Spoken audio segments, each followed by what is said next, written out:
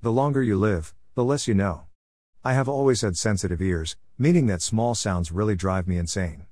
That ear sensitivity can be helpful, though, in a radio career or during audio production, because I can catch errors and erroneous sounds that others around me miss. However, having super hearing is also a curse because you can hear dogs barking from far away, children crying 2 floors away, and every street sound echoes in your head all day, every day. This week, I just happened to stumble upon the exact medical description of my superpower curse, misophonia. Greater than misophonia, also known as selective sound sensitivity syndrome, starts with a trigger. It's often an oral sound, the noise someone makes when they eat, breathe, chew, yawn, or whistle. Sometimes a small repetitive motion is the cause. Someone fidgets, jostles you, or wiggles their foot. The one salve old age has brought me in my fight against misophonia is tinnitus in my left ear, also probably caused by my radio and hard audio days, so the high-pitched white noise whooshing in that ear tends to drown out the environmental sounds that crazify me. I've often been caught muttering to myself, "It's a good day when I can hear my tinnitus." That means there are no annoying sounds to disrupt and captivate my attention, other than the immediate environment at hand. When you have misophonia, and you hear a new random sound, that noise must be identified, and if it isn't, you keep listening until you figure it out. Sometimes days are lost to the ether of the echo. Then, once you know the origin of the noise, and its purpose, your ear can let it go because the threat and danger level has been analyzed and, oftentimes, dismissed. Even those not afflicted with misophonia are annoyed by sounds they do not recognize. If you will be making strange noises, let your neighbors know. They'll thank you for the consideration. "Hey, we're drilling a new hole in the wall today. If you're hearing something grating, or squealing against your wall, it's me and it'll all be over in an hour." You say that, you'll be a hero in the hood. I am not alone in my sensitive hearing.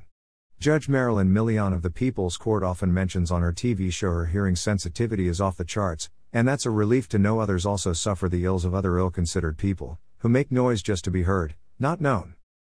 A cousin of mine is also misophonic. I now know she, too, has had undiagnosed misophonia, like me, all these years because, as a child, she would often tell my mother to stop scraping your teeth on your fork tines when you eat and stop snapping your gum, Wilma, and please close your mouth when you chew.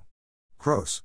It was such a relief to have my cousin go after my mother's noisy mouth manners, without my intervention, because the sounds my mother made my entire life drove me insane too. I understand my mother has dry mouth, and the sound that makes every time she speaks, is like a bomb going off in your head if you have misophonia. Deaf people can also suffer from misophonia. Amplified environmental sounds with hearing aids makes it even worse. High-pitched sounds, and people laughing, can make some deaf want to deafen themselves even more. It is quite common for the deaf to only wear their hearing aids when absolutely necessary. All other times, the aids are off the ear, silence is golden. As well, cochlear implants also drive many deaf to remove the magnetic devices from their skulls as often as possible, because all the new sounds are just too overwhelming for processing. There's nothing you can do to fix misophonia, so you just find ways to cope and muffle the distracting sounds. Noise-canceling headphones work great. White noise machines also help mitigate the damage.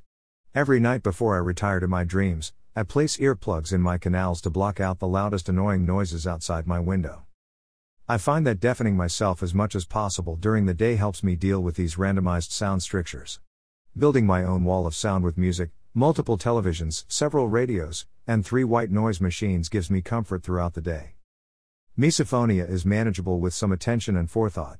You may have not realized you had misophonia until today, and I know there are people in your life who may have made fun of your hearing sensitivity, or who mocked you, or who played noises extra loud just to annoy you, and I want you to know everything will be okay, because now you know, now you've identified the sound, and now you may move on, and deal with it, and have a better life with a new understanding about yourself. If you have misophonia, please leave a comment sharing your experiences and discoveries, and let us all know how you deal with the everyday sound every day, without going off the cliff of reasonableness.